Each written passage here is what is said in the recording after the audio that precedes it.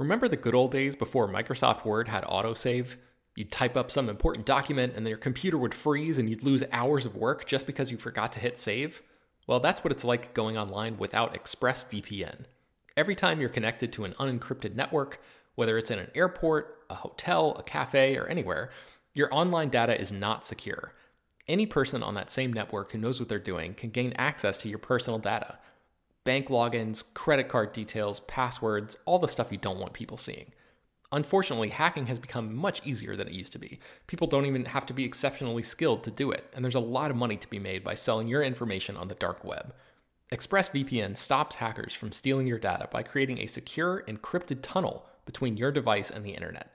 It's incredibly easy to use. Once the app is running, you literally click one button to get protected. And it works on your phone, laptop, tablet, and more, so you can stay protected on the go.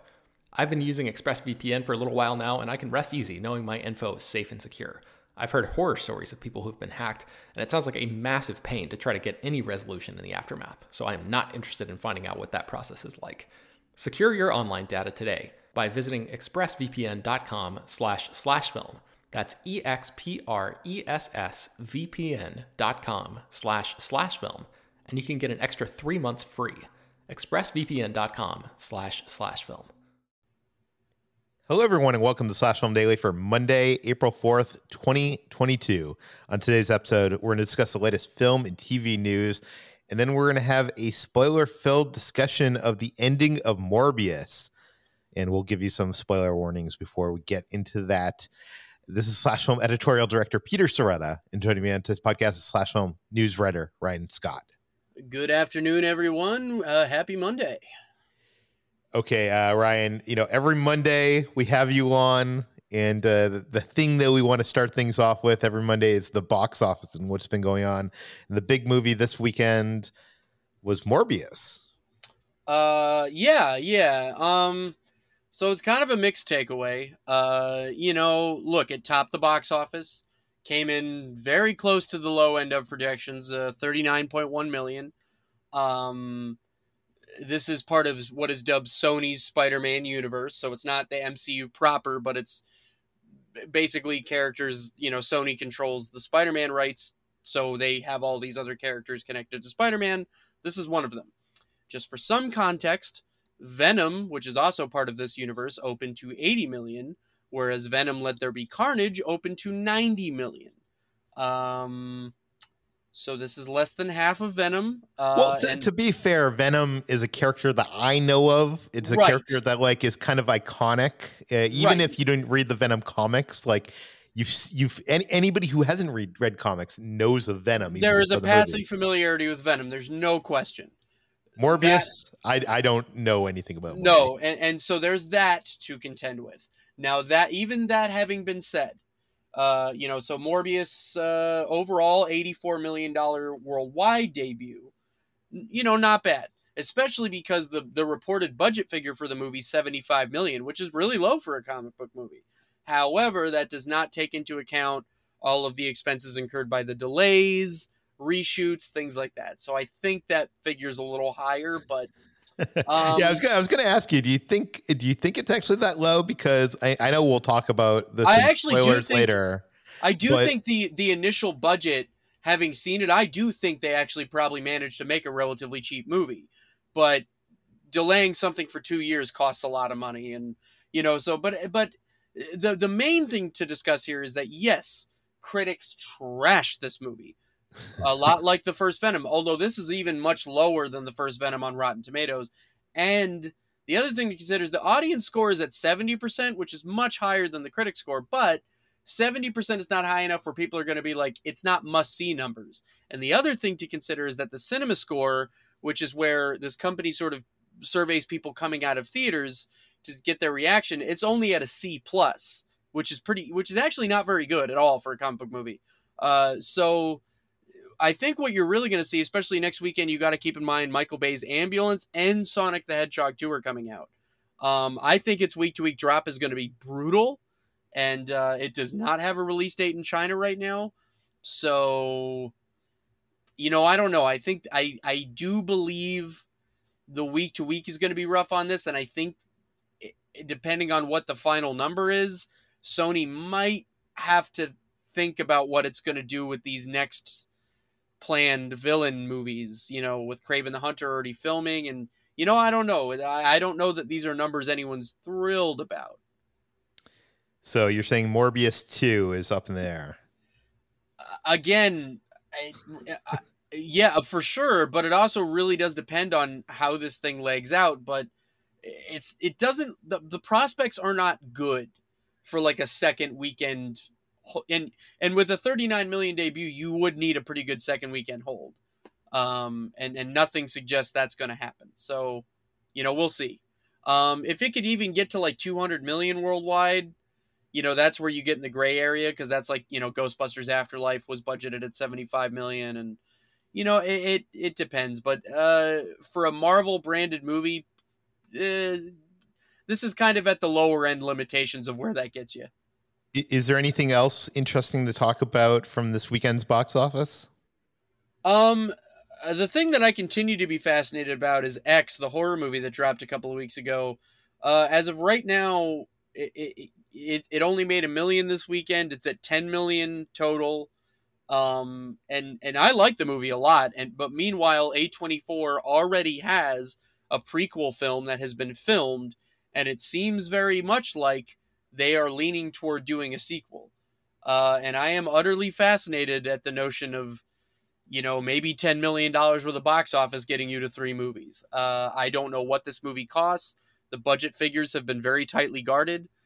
This continues to fascinate me. The other, I guess, notable thing is that the Batman crossed 700 million, and we still don't have a sequel announcement yet, which is kind of interesting.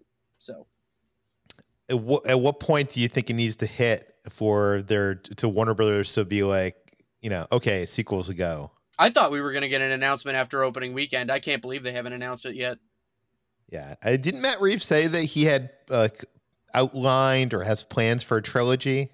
Yeah, and he's also talked a lot about like the things that were seeded to potentially do a sequel. There's been all of the viral stuff on that Rattlata viral website for the Riddler. Like it is all but confirmed they're doing one. And plus they have the 2 shows for HBO Max.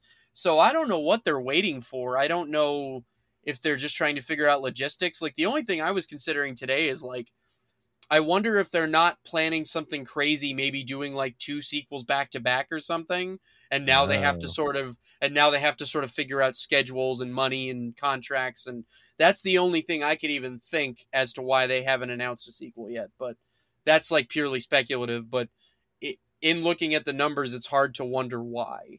So that's the only thing I could think. It's a lot more affordable to shoot those things back to back than it is, years in between. Right.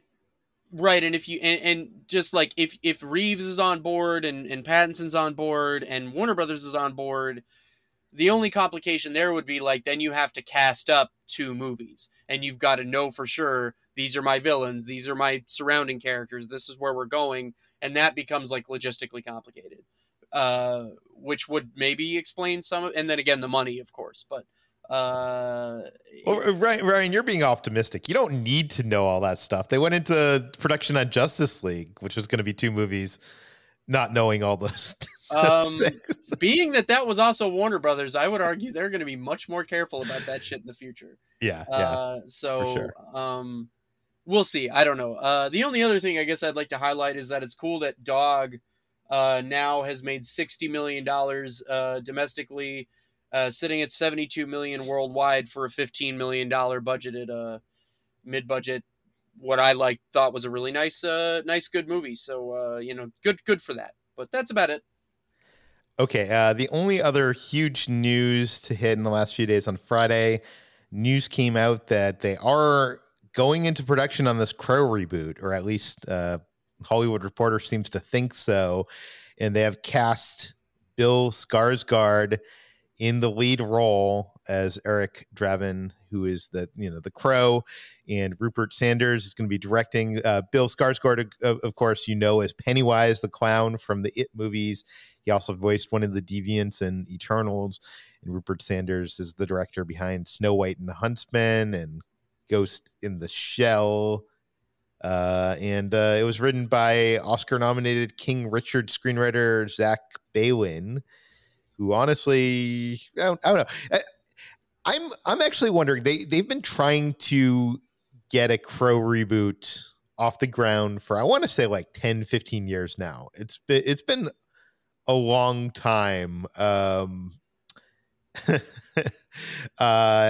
Wait, I'm looking this up right now. In 2014, Corin Hardy was signed on as a director with Luke Evans locked into star. Yeah, it's been this was a story like 2 years before I even really started covering movie stuff full time, and that was that iteration of it, and it had been attempting to get going for several years even before that. So we're really probably at like safely a decade firmly of trying to get this going. Yeah, Jason Momoa. I mean, the whole history of this. Yeah, I mean, I'm sure you know, Peter, but I don't know if our listeners know. They were like ridiculously close with Jason Momoa and Corin Hardy. Like there were costume tests. There was I even in Superhero Bits a couple of months ago, I had a little bit of footage that had been released. I mean, like it was. I mean, the plug got pulled. If you talk about the last minute, it was the last minute. So this is going to be one. This is almost like Uncharted, where you got to be like, okay, like I'll believe it when I see it, because man, oh man, have they been trying to get this done for a while. Well, Hollywood Reporter actually thinks it's happening this time. I'm very skeptical on, do we really need a Crow reboot? I know, like, that first film is kind of, what's the word? Maybe notorious? Infamous? I'd say it's also cult. Kind of like, it's a cult classic of sorts, I would say. Yeah, but it's infamous because Brandon Lee got shot and was killed on it. I mean, the look of the Crow was something in pop culture that influenced many things, including Sting in WCW. The wrestler Sting kind of took on a persona that looked very much like the Crow. I just don't know. Like, are you that excited for a new Crow movie? What's interesting is I think like in 2014, 2015, it would have been a different story, and I was more interested in Corin Hardy's version of it, and I guess like I like Bill Skarsgård and Jason Momoa about like equally for very different reasons, and I can absolutely see Bill Skarsgård's version of it, and I can absolutely see Jason Momoa's version of it, but they're very different, versions of it. And what's weird is like Rupert Sanders might have made more sense as a director for Momoa in my head, and like Bill Skarsgård might have made more sense for Corin Hardy in my head.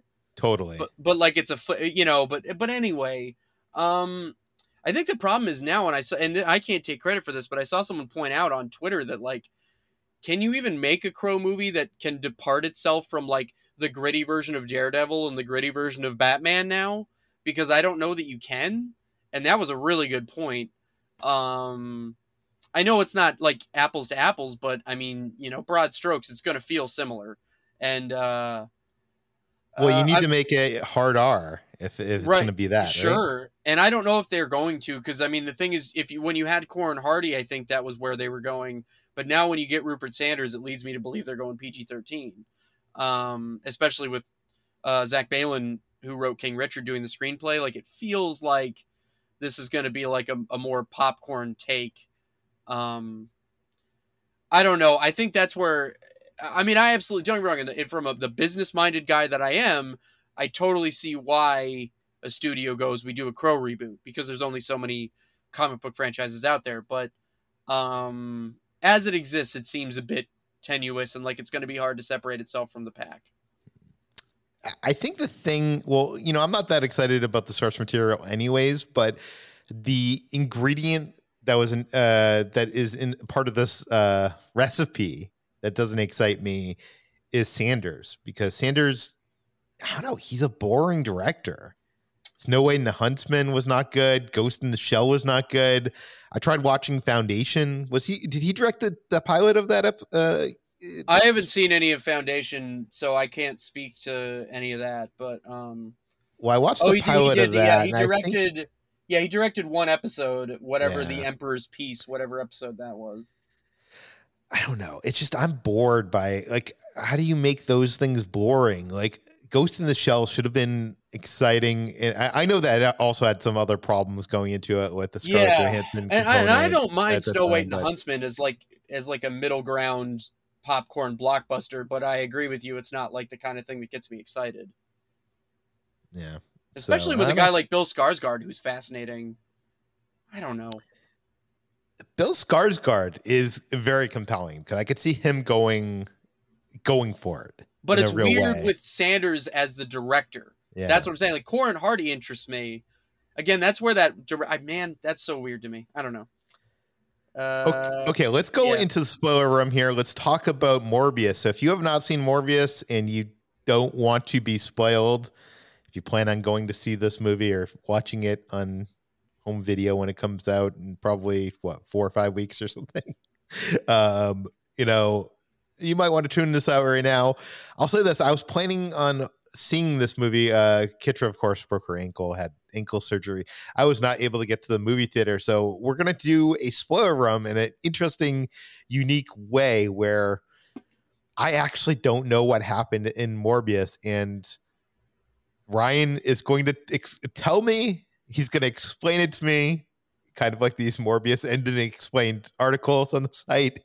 And I'm going to have my reaction to all this. So let's get into the Morbius spoilers. Is there anything we should talk about before we get into the ending of things? Well, I should mention this is the first time I've ever done a spoiler room on the show, so it's kind of fun that I'm doing it in like a completely like where I am your Sherpa through the mess that is Morbius. And you know, by the way, I should say that like if you haven't listened to the podcast in any amount of time, you know that I am not spoiler adverse. So, and this is a film I was like super excited to see. So, and usually covering the film beats stuff like this. If I don't see it opening weekend, I end up learning what happens anyways. So to me, it doesn't matter. So don't hold back, Ryan. Sounds good. I guess I should also note that two things. One, I don't like being negative, and I always say that because I really don't. You got to really go through my tweets about movies to find me being like overtly negative because I hate doing it. But look, and the other thing I should mention is a lot of people are like tearing this movie. I mean, a lot of people are treating this movie like it's the worst thing that's ever happened, and it is not even the worst Marvel movie released in the last decade. I don't think. Oh, really? What's worse? Okay, I'd say it's close because like this and 2015's Fantastic Four are pretty bad. Okay. And yeah, like you know what I mean, like or I should say superhero movie, I guess. Maybe not Marvel because Marvel's kind of ran a pretty tight ship outside of the Sony stuff, but you know what I mean, like it's not well, and also like maybe dark. Well, I thought X-Men Apocalypse was pretty bad, but. So you're not going into the Marvel Cinematic Universe movies. You're going into the Marvel. No, the Marvel Cinematic Universe, even at its worst, is like Thor: The Dark World is bad, but it's just kind of like eh. But also, I should mention, like with Morbius, I mostly up until the post-credit scenes was like, this is not good, but it's mostly just inoffensively not good. It's just a kind of boring origin story superhero movie, and like a lot of beats feel familiar. There's no outstanding performances, and it just sort of does its thing. Then of course tease up the ball for what might be, future stuff. But like, I should mention that. Tell me this, because I've only seen the trailers. I've seen some clips. Well, the trailers aren't going to help you out much. Okay. To me, this looks like a superhero movie that was made in the 1990s. I think what's weird is like a lot of the trailers maybe might have made it feel like that. And I think what you ultimately got was like something that feels like it took the worst parts of the Marvel Cinematic Universe and married them to, let's take us back to around 2004 after Spider-Man 2 came out. And it was very clear that the superhero stuff was a little bit more than a fad. And a bunch of studios kind of tried to make, you had your like Daredevil, Elektra, Blade Trinity, like these sort of early to mid 2000s pre-Iron Man superhero movies. It feels more like that than it does like a 90s superhero movie, whilst sort of having the connected universe mindset to it. So it's a weird marriage of those things, in my estimation. Okay, so should we talk about the ending, or should we just go to the end credit stuff? I mean, I guess let's do, because again, I haven't done one of these before, so I don't know how they normally go. But I guess let me ask you: do you have questions about it? Like, is there anything you're specifically curious about, and I can answer direct questions? Well, I don't even know anything about Morbius. Isn't Morbius a bad guy? Well, yeah, but that's all these Sony, so Sony controls the rights to Spider-Man, and that means they also control the rights to all of the characters connected to Spider-Man directly within the comics. So Morbius debuted in, I believe, The Amazing Spider-Man number 100, and was one of the last characters created by Stan Lee. So he started as a foe for Spider-Man. And that's pretty much what Sony's doing. They're taking Spider-Man villains that could maybe lend themselves to, other full stories and going that way.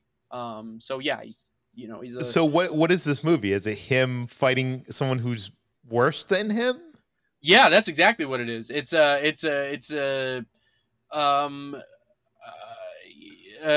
Morbius has like a weird disease, like a degenerative disease, and him and his pal from the special hospital they were at growing up are sort of determined to beat this thing together. So Morbius is a brilliant scientist, and Matt Smith's Milo is essentially he finds ways to make lots of money and sort of funds Michael's research. And it should be noted that like Milo is kind of an odd character because they don't really explain explicitly how he gets all of his money, other than like some references to gambling, but like they don't really get too specific, so that's a little weird. And yeah, so then Morbius creates the cure, but the cure is sort of worse than the disease. And then Milo steals a bit of the serum anyway and takes it, and he kind of takes the evil route because he's like, screw you, Michael. I like drinking human blood. This is fine by me.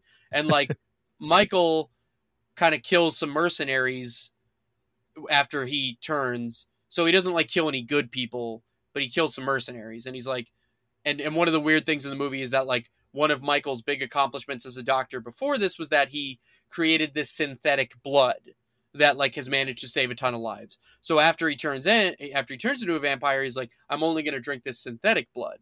But the synthetic blood, its effects are wearing off, so he's only going to be able to live on that synthetic blood for so long. And Milo doesn't give a damn, so he does. And so then it turns out that Michael kind of has to, fight who was his best friend because he's more evil than... So it's exactly what you said. He's got to fight a more evil version of himself. And yeah. And then that's really all. But anyway, to answer, that's all the ending is them two fighting. That's it.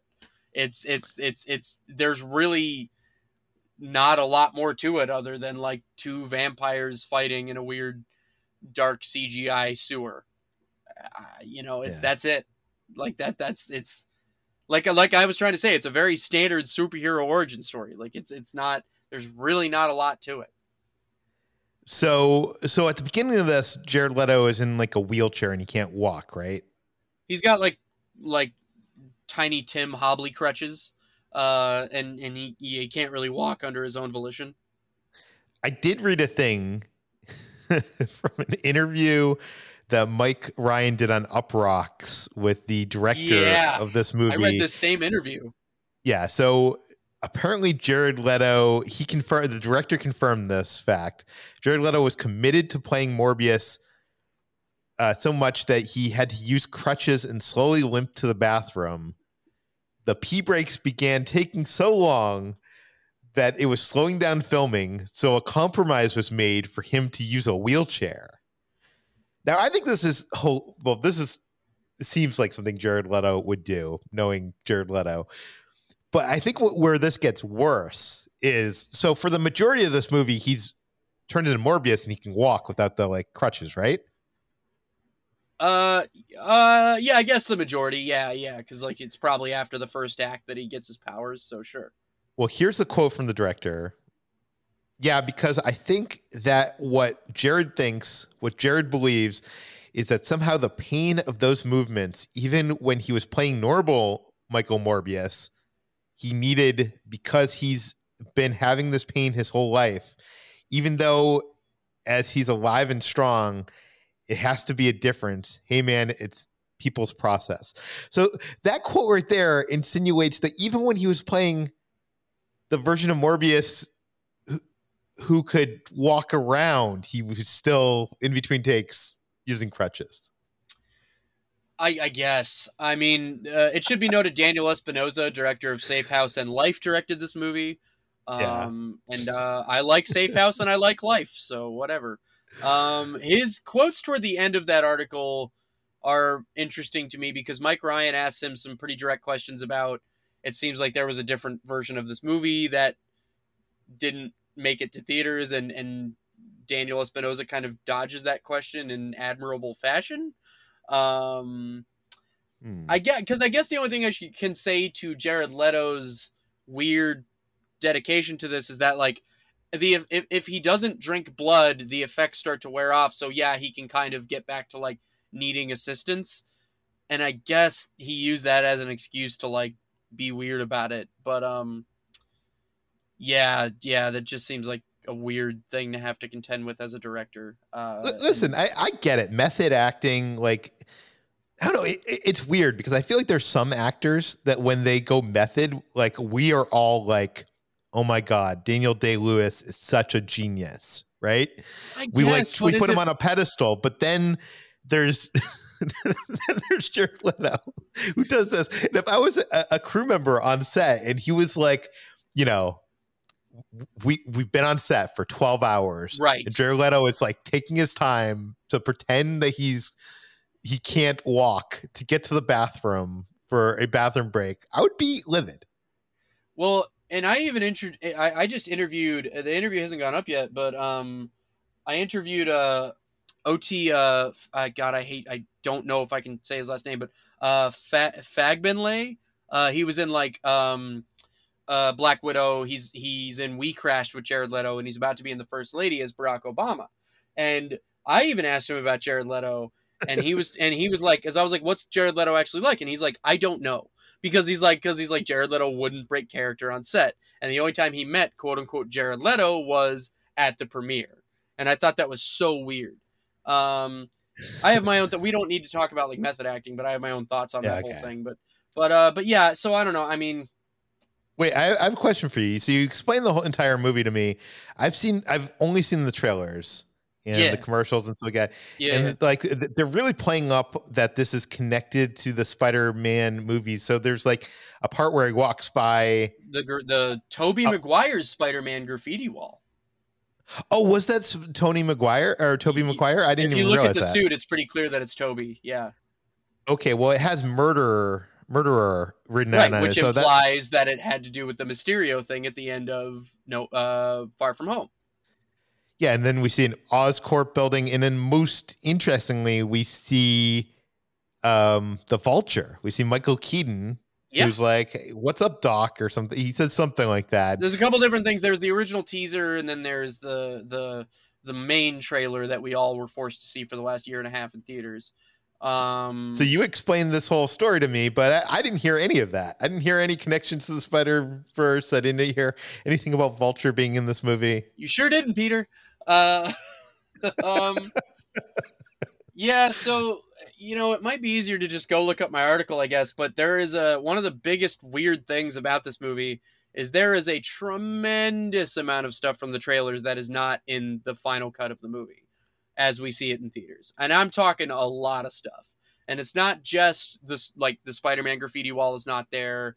The Vulture scenes we had seen from the trailers are not in there.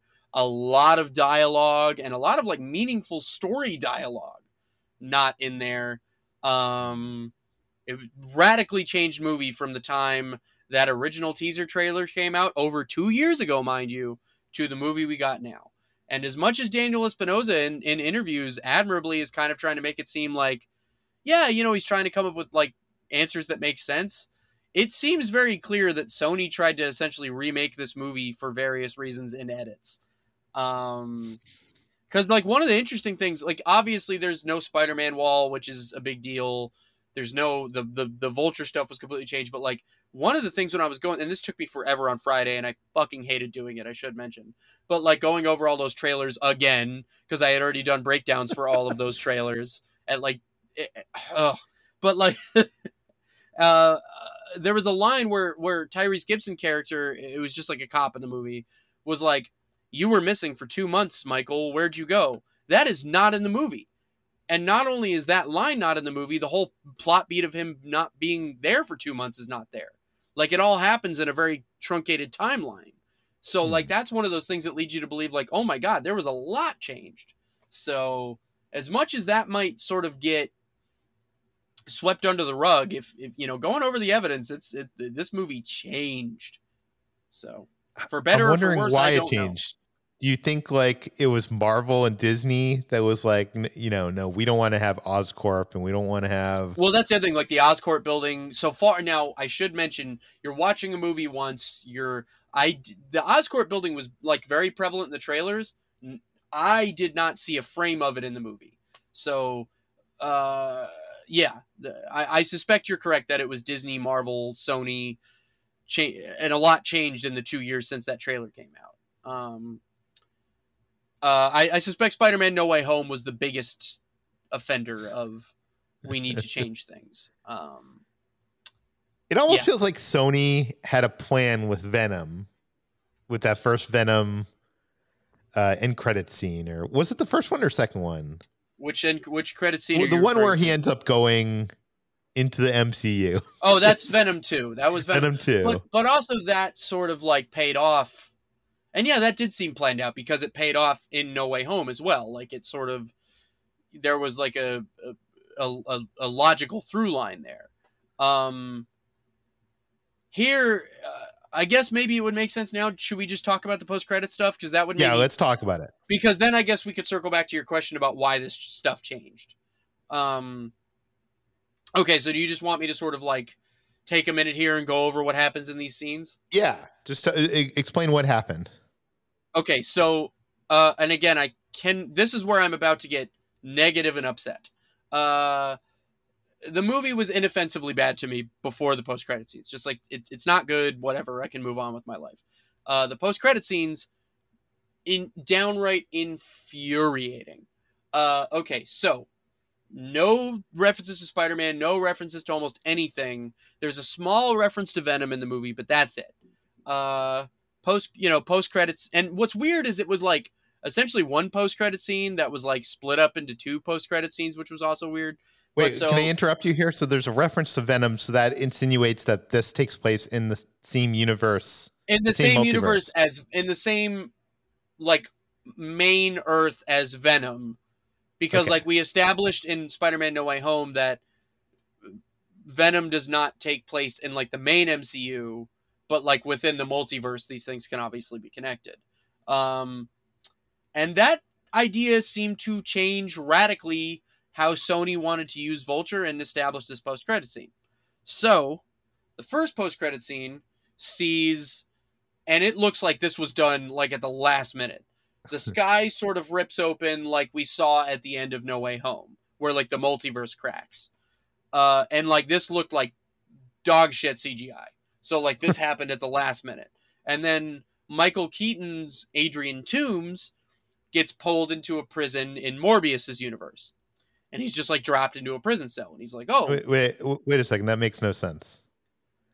Because in No Way Home, the reason why all the Spider-Man and villains came into, like, was that spell. No, again, this is where it's infuriating. I guess let me explain it first, and then we can talk, because I agree with you. But, like, it's worth going over what happens first before sort of dissecting the nonsense of it all.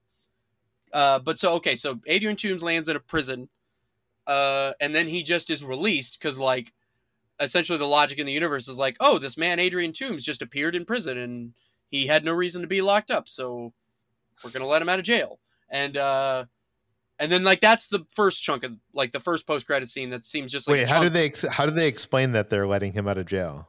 Because like there's like some newsroom footage of like, oh, it's so weird, this guy Adrian Toomes just like showed up in a prison and like there was no record footage? But there was like no record of him like, you know, having been convicted or anything, so like he was able to petition for his release successfully. Does the newsroom footage talk about this big thing opening up in the sky? To be quite honest with you, I don't remember, and that feels like a really important thing I should remember, but I was so irritated at all of this that it was hard to process. Okay, so then that's like the first post-credit scene, but again, it does all feel like one. So then a couple minutes later, we get to Dr. Michael Morbius is driving out to the middle of nowhere late at night. He's seemingly figured out how to control his bloodlust or whatever, and he's meeting someone. And then he's out in the middle of this field. It's like 3 a.m, and all of a sudden, like the cornfield or whatever it is starts like, you know, there's like something racing towards him, and you see that it's Adrian Toomes in his full Vulture costume, like the one he had from Spider-Man Homecoming. So clearly he's put together a Vulture suit somehow without all of the tech that he had at his disposal from the Battle of New York in Spider-Man Homecoming.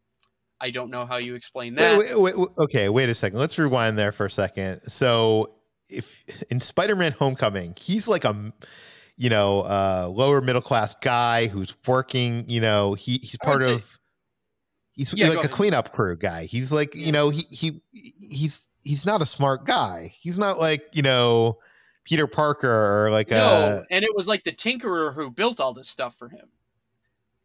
And it was built from all this Chitauri tech that was left over from the Battle of New York. So it's like all this alien tech. Yes. But the Avengers don't exist in this universe as far as we know. As we know. And the Battle of New York did not take place in this universe. And it seemed like he appeared in a prison without his Vulture. He had nothing. So how did he build a Vulture costume? Right. Again, this goes into the infuriating nature of all this. But so then he rolls up to Dr. Michael Morbius at 3 a.m. in the middle of nowhere and starts talking with his bird mask on. And essentially the conversation boils down to them sort of like looking to team up. And the line that trips me up real bad is like, Vulture says to Morbius, he's like, you know, I think we can do some good. But the insinuation is that they're going to build to the Sinister Six. But it's the Sinister Six, and the line that Vulture gives to imply that is, we're going to do some good, or some version of that. And that is like wildly confusing. But that's it. And then it pretty much cuts off, and that's it. So it seems that they're trying to tee up the Sinister Six, but like tee them up as like a Suicide Squad-esque team of like bad people doing good things. And it's worth noting, Marvel has a version of that team already called the Thunderbolts, not the Sinister Six. So boy howdy, there's a lot to talk about. But yeah, like it's very like I just was baffled and maddened and very irritated and for deep nerd reasons and for just surface level logic reasons. But yeah, that's more or less it. Wait, could you see that it was Michael Keaton in the second scene? His voice makes it. It's very clear that it's like, oh, this is. I think at the very end of it, he flips the mask up and you see him. But it's possible that he's just in the suit the whole time. It's possible. Again, it's weird. Was just created in CG. It's weird that I don't remember specifically, but it does seem like most of it was CGI, and the voiceover was. At that point, I was so deep in eye rolling that I just was. It was hard for me to. I did a bad job as a journalist at remembering the details, but yeah. What do you think happened here, Ryan? Like, what do you think the original movie was? Because, well, first of all, if they show Toomes in the trailers, I think they showed him in the first trailer. They showed him at the very end of the first. So this is this isn't something that you would never spoil the end credits scene. No, and so it's pretty clear that this originally was not an end credits scene. Yeah, or at least I don't think it was. Yeah, because you're right. Normally you would not spoil the credits scene. And to be fair, they didn't, because none of this was. Yeah.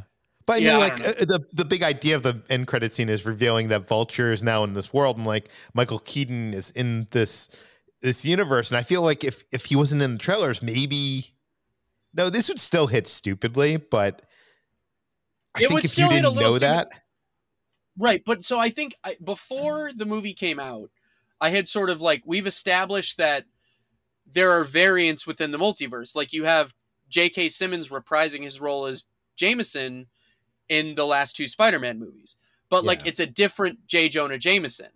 So like, it would have made sense to me. My original thought was that there is a version of Adrian Toomes in the Morbius universe that looks very much like the one we're familiar with, but it's just a variant within the multiverse, and that would have made a lot of sense. They clearly did not want to go that way. So I think what happened is, like, after No Way Home came out, or like, well, No Way Home was in the process of coming out and they knew what it was going to be, they were like, okay, we're going to make this like consistent, and we now have a way to bring that exact version of Vulture into the Venom verse. And so we're just going to completely upend what we did have and do that. well, what do instead. you think was what they did have? I'm so sorry. I forgot to mention. It is very important to mention that in the last bit of post credit scene, he specifically references Spider-Man and like and to Morbius, and like Morbius isn't like, who's Spider-Man, so it's clear that Morbius kind of knows who Spider-Man is, and like there is a Spider-Man in this universe, but they don't say who the Spider-Man is. So that's, I'm sorry, that I should have meant, that is incredibly important. Yeah, we But should mention that the director, in a Q&A with Cinema Blend asked the director, is there a Spider-Man in Venom's universe? He said, of course. And then Cinema Blend said, okay, so which Spider-Man exists in Venom's universe? And Daniel said, quote, it is my understanding that audiences will discover that answer soon. which is like a reason, like, if this wasn't a messy movie, that would be like a cool quote. But like, so I think But he could have answered that. He could have been like, you're gonna have to wait and find out. Like he could have, but the fact he's saying audiences will discover the answer soon, to me indicates that like something is being filmed or has been filmed that's gonna show this. Right. Well, but again, so you have Kraven the Hunter coming out early next year. You've got Spider-Man, or you've got Doctor Strange in the Multiverse of Madness coming out. It's conceivable that we could get that answer within 8 or 9 months. So which Spider-Man do you think exists in this universe? I don't think Sony knows. That's what I think we're at now. I think it's either Toby or Andrew, right? Like, it's got to be. And I think there are pros and cons to either one of those, right? My suspicion is that, like, they would like it to be Toby, but Toby is not going to be interested in making like a shitty movie again. So if they go to Toby and their pitch to him is like, you're the Spider-Man of the Venomverse, like, I feel like he's gonna, like, look, I don't think he's gonna come out like on main and be like, those movies are dog shit, but like, I don't think he's interested in sort of getting wrapped up in that mess. So then does I don't know, or I'm sorry, I guess I'm saying like Andrew would want, like the Andrew Garfield version of But from he the Amazing, probably doesn't want another shitty Spider-Man that's what I'm movie saying, like either. he doesn't want another shitty Spider-Man. So like, where like Toby got two good ones, but then he ended on a shitty one. Andrew didn't really get one that was knocked out of the park. So I feel like the pitch to either of them is going to be tough. But I don't know. Because again, like the Spider-Man graffiti wall was pretty clearly Toby Spider-Man, so maybe that was the idea. Boy, I don't know. I feel like it would be tough to make Andrew be like, let's have you go into this universe with these critically panned movies again. I don't know. But yeah, I think ultimately Spider-Man No Way Home changed the thinking of this, and it made for a much messier thing. And I'm deeply confused as to their pitch for what the Sinister Six is at this point. Because that is just not what it is. So I don't know. That irritated me like to no end, but because the Sinister Six is not like a group of bad guys trying to do good. They are 6 guys who are like, we're gonna kill Spider-Man together. Like that's their whole thing. They are not. But maybe they think that's for their greater good. I don't know, but at the end of this, Morbius is not really painted as a full-on villain. You know, he's very much painted as like by the end, more of a heroic figure for sure. Yeah. So him teaming up with Vulture wouldn't make any sense. And Vulture, it's worth noting, at the end of Spider-Man Homecoming, definitely had a change of heart, did not want to try to kill Peter Parker. He was saved by Peter Parker and didn't give up Peter Parker's identity to Scorpion in jail in that post-credit scene. So he had a change of heart. None of this makes any sense. Like, it made way more sense to have Adrian Toomes be a variant within the multiverse than it did have that exact Adrian Toomes. Oh my God, this is so maddening the more I talk about it. Oh. How annoyed do you think Kevin Feige and the people at Marvel Studios are in having to deal with this? Because they want Spider-Man in the MCU. Yeah. And this is a deal. This is literally a deal with the devil to get him there. And they have to deal with this BS. A deal with the devil. And like the idea that Venom even had to appear in No Way Home and like attach it to the MCU. Like there's this meme I use all the time. I forget the actor's name, but it's just a guy smoking and looking like just so distraught. And I use it all the time and I just imagine Kevin Feige as that meme sometimes. And like there's that video from a few years ago of him and Amy Pascal at a press conference, and Amy Pascal sort of explaining Venom's place within the MCU, and you see Feige's face just like, oh God, no. And like, and like everybody zooms in on Feige's face. It's yeah, like that, like meme. Yeah, kind of thing. it's got to be tough for them to navigate, and especially because like you can clearly see that the MCU is having fun with the multiverse, but the problem is that gave Sony a golden ticket, and so like opening up the multiverse almost gave them more headaches. Boy, I don't know. It's again, this goes back to my whole thing with the box office though. If Morbius doesn't do what it needs to do, all of the setup might be for nothing, and maybe that would be the best case scenario because we can just sweep this under the rug. And I really mean that sincerely. Like this is a really gross like post-credit setup, and I don't. Michael Keaton's better than this. He's got better stuff to do. Good. Look, I'm happy he's getting paychecks, but like, come on, man. Like he can do better. Like let's not have this be a thing. I'm trying to think what would have been the better end credit scene. Like what would have been better to hype you up for like, and I guess this wouldn't have hyped me up for the Sony Spider-Man universe, but if you're going to have Toomes in it, maybe have him as part of the movie, and then at one point, Morbius goes to him for some help. But that's he literally disappears. But that's, but if you look at the original scenes, like it looked like that was very much like similar. They were going to kind of cross paths, and they sort of kind of loosely knew each other, and like the idea of an Adrian Toomes variant, that's a little more interesting than like this mess. It's hard for me to imagine anyone looking at, because even what was crazy is in my screening, my theater was pretty full, like almost sold out. But the people next to me were like, wait, who was that again? Oh yeah, I think he was the villain from like, nobody knew. They were like, it didn't mean anything to a lot of people. And so like, I don't know. Like, this is the problem of like putting the cart before the horse.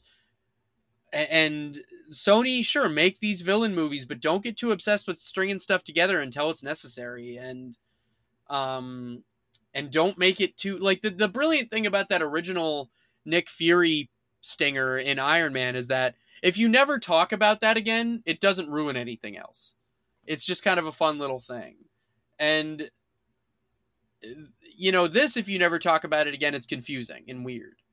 So like, especially if the MCU proper needs Adrian Toomes again, then you have to explain how the hell he got back again. So Okay. It's a mess. I think we've said everything we need to say. Yeah, And yeah. I think you explaining this I honestly thought at the end of this, Ryan, that I was going to want to see this movie more by whatever you were going to tell me. But I think I actually have no interest in seeing this movie now. Because again, like you're getting again the movie itself is just is what it is, and then like all of the nonsense comes within like a 3-minute span, and you're like, and anyone who does this stuff like we do, and you pore over this stuff and you care about this stuff, it is confusing at best, maddening at worst. Yeah, so Okay. You can find more of all of our work at slashfilm.com. You can find this podcast on Apple, Google, Overcast, Spotify, all the popular podcast apps. Please feel free to send us your feedback, questions, comments, concerns to us at peter@slashfilm.com. And please head on over to Apple Podcasts. Give us a 5-star rating. Tell your friends, spread the word, and we'll see you tomorrow.